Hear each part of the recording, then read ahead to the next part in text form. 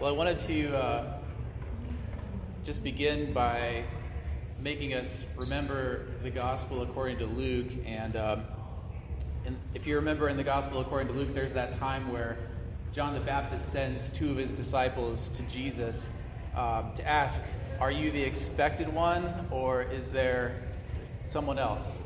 Right? And so Jesus answers John, and he answers him with words from the prophet Isaiah. And so Jesus says, go and report to John what you have seen and heard. The blind receive sight, the lame walk, the lepers are cleansed, and the deaf hear. The dead are raised up, the poor have the gospel preached to them. So now I want to speak to you on Isaiah 35, because this beautiful passage of Scripture that Jesus fulfills, just like the hymn we sang, it shows us the glories of our God and King and the triumphs of his grace. The glories of our God and King and the triumphs of his grace. So if you want to turn to Isaiah 35 and follow along as I read. Isaiah 35 says, the wilderness and the desert will be glad, and the Arabah will rejoice and blossom like the crocus. It will blossom profusely and rejoice with rejoicing and shout of joy. The glory of Lebanon will be given to it, the majesty of Carmel and Sharon. They will see the glory of the Lord, the majesty of our God. Encourage the exhausted and strengthen the feeble. Say to those with anxious heart, take courage, fear not. Behold, your God will come with vengeance. The recompense of God will come, but he will save you. Then the eyes of the blind will be opened, and the ears of the deaf will be unstopped. Then the lame will leap like a deer, and the tongue of the mute will shout for joy. For waters will break forth in the wilderness, and streams in the Arabah. The scorched land will become a pool, and the thirsty ground springs of water. In the haunt of jackals, its resting place, grass becomes reeds and rushes. A highway will be there, a roadway, and it will be called the highway of holiness. The unclean will not travel on it, but it will be for him who walks that way, and fools will not wander on it. No lion will be there, nor will any vicious beast go up on it. These will not be found there, but the redeemed will walk there. And the ransomed of the Lord will return, and come with joyful shouting to Zion, with everlasting joy upon their heads. They will find gladness and joy, and sorrow and sighing will flee away. So I just wanted to begin really and have you notice the condition of this people described here as they're wandering through the wilderness. So they're Israelites, and they're pictured on a pilgrimage here in this passage. And in this picture, they're returning from captivity, and they're returning home to Jerusalem. They're wandering through a wilderness. So if you have that in your mind, just looking at the verses and just looking at their condition, in verse 3, you see that there are those that are exhausted, with weak hands and feeble knees. In verse 4, notice that they are of an anxious or fearful heart. Now, when you come to verse 5, there are the blind and the deaf. Verse 6 tells us that there are the lame and the mute among them. And then surely they're in a desert place, so they must have been often thirsty. And then in verse 8, it implies that among these people that there are the sinfully unclean and the foolish. In verse 8, there's fear of danger on their journey. And finally, in verse 10, there must be much sorrow and sighing among them. But do not miss who Isaiah is speaking of here. In verse 9 and 10, you see that it is the redeemed and the ransomed of the Lord that are spoken of here. The redeemed and the ransomed of the Lord. And so you see there is more than physical salvation, physical redemption from Israel's captivity in Babylon being foretold here. The blessings of the gospel are in view. So you'll notice that it's the word of God that comes to Israel in verse 4, where God says, say to those with anxious heart, take courage, fear not. Behold, your God will come with vengeance. The recompense of God will come, but he will save you. God comes to Israel and he brings vengeance. Their enemies will be dealt with. The nations of the world that oppose will pass through the fires of judgment. You can read about that in chapter 34. And now sin and death will be defeated. A recompense will be made for iniquity. The price of their redemption will be paid once for all by God himself in the person of his only Son. And this is true everlasting salvation. And true healing follows, so spiritually blind eyes will be made to see. He opens the eyes, and he opens the ears, of those who have been unwilling to hear the gospel for the hardness of their hearts.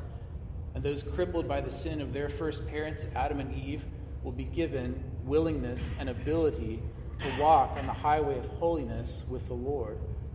And the Lord will give new life even to the tongues of his people, and those with new hearts will sing. Their hearts of stone will be taken away, and they will overflow with their great Redeemer's praise. Oh, for 1,000 tongues to sing, wrote Charles Wesley about this passage.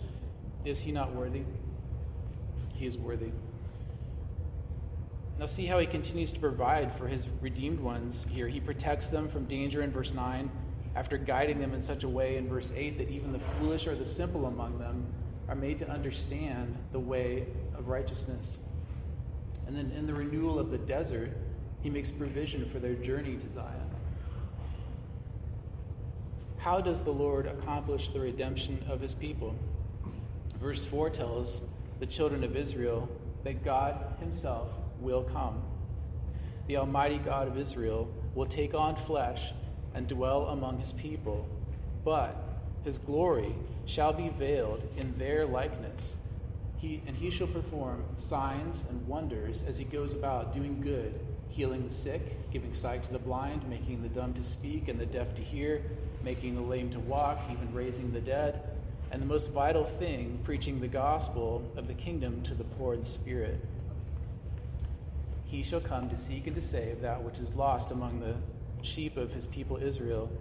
He shall go searching for the separated ones, the ones in spiritual exile, outcasts like lepers and the demonized. He shall call the spiritually unclean to repentance and forgiveness and set them on the paths of righteousness, the highway of holiness. And this narrow way will be made possible by his perfect life, his atoning death, and the regenerating work of his resurrection, offered as a substitute for his people that he has chosen to redeem. The ransom price of their sin will be paid in his own precious blood. The Lamb of God shall be offered once for all to take away the sins of the world. A full recompense will be made for the sins of all who would believe, Jew or Gentile. Sin will be punished, and it shall please the Lord to bruise the Christ in their place. Through his death, he shall destroy their greatest enemy, the power of death. You see, the transgressions of his people deserve the wages of death, but Christ shall satisfy the just and holy wrath of God against every rebellion and sin of his elect. Sin shall be punished. Justice shall be served for his ransomed ones. And we know that God is pleased by the offering of the soul of his Son, since he raised him from the dead and seated him forever at his right hand. Jesus, the Christ, appointed for you, whom heaven must receive until the period of restoration of all things, about which God spoke by the mouth of his holy prophets from ancient time. As we consider Isaiah 35, the big thing that we take away, thank God, is this. We who have wandered through a burning wilderness of sin are brought by God's grace to repentance and come by faith into the presence of the Messiah, who alone can satisfy our spiritual thirst. The Messiah alone can satisfy our spiritual thirst. He makes us even to have a well of water of life springing up within, and thus where once there was only a dry, parched ground, there is now a heart made to flourish and to bear much fruit for Christ's kingdom. We who are the redeemed of the Lord are meant to experience the joy of his kingdom even now, as Christ reigns in the midst of his enemies, and we shall so much more rejoice in the world to come when the shadow of this passage becomes a reality. We will come to an end of our pilgrimage to a heavenly Zion and be received into the place that he has gone before to prepare for us. And there we shall even more than Israel returning from exile in Babylon obtain everlasting joy and gladness. He will wipe away every tear from our eyes, and there shall be no more death, neither sorrow nor crying, neither shall there be any more pain, for the former things are passed away. Notice again, he says in verse 4 that God will come and save you. Has he come to you? Has he begun a work of redemption in you like this? Do you see the condition of your soul as a barren desert apart from Christ? Do you see the remedy provided in the sacrifice of God's only Son in your place for your sin? Believer, do you see what cause you have for rejoicing? Can you behold the power and the glory and the excellency of your God? He shall make his Son to be a blessing to all the earth. He shall make a wilderness, a desert, to rejoice and to flourish. One preacher said, I'd rather be in the wilderness with God's cause than in the palace with the devil's cause, for one day the wilderness should be glad, and it shall blossom as the rose. Verse 3 and 4 of this passage have a special comfort for the believer. Encourage the exhausted and strengthen the feeble, God says. Say to those with an anxious heart, take courage, fear not. And so questions, are you feeling exhausted this evening by trials of faith? Are you feeling your own weakness? Is your heart anxious or fearful? Let the words of the living God grant you comfort and strength to persevere in walking forward with the Lord. He disciplines those he loves. He gives strength to the weak and support for his feeble ones. His word comes to assure the fearful who trust in him. But listen, he did not choose any of us because we were strong or brave or flourishing. He did not come to redeem those who were clean and undefiled or wise and well off. He did not come to the gardens of Herod's palace to choose his disciples, but he chose his disciples from the lowly Sea of Galilee and the wilderness of Judea. So we see the glory and the excellency of our God in the finished work of redemption that Christ accomplished. One day by faith we will see the renewal of the heavens and the earth described here when he returns. But the greatest wonder must always be our redemption, because it cost him more to redeem us than it did to create the whole universe at the beginning. So let us praise him with our hearts and our tongues. Oh, for 1,000 tongues to sing my great Redeemer's praise. Amen.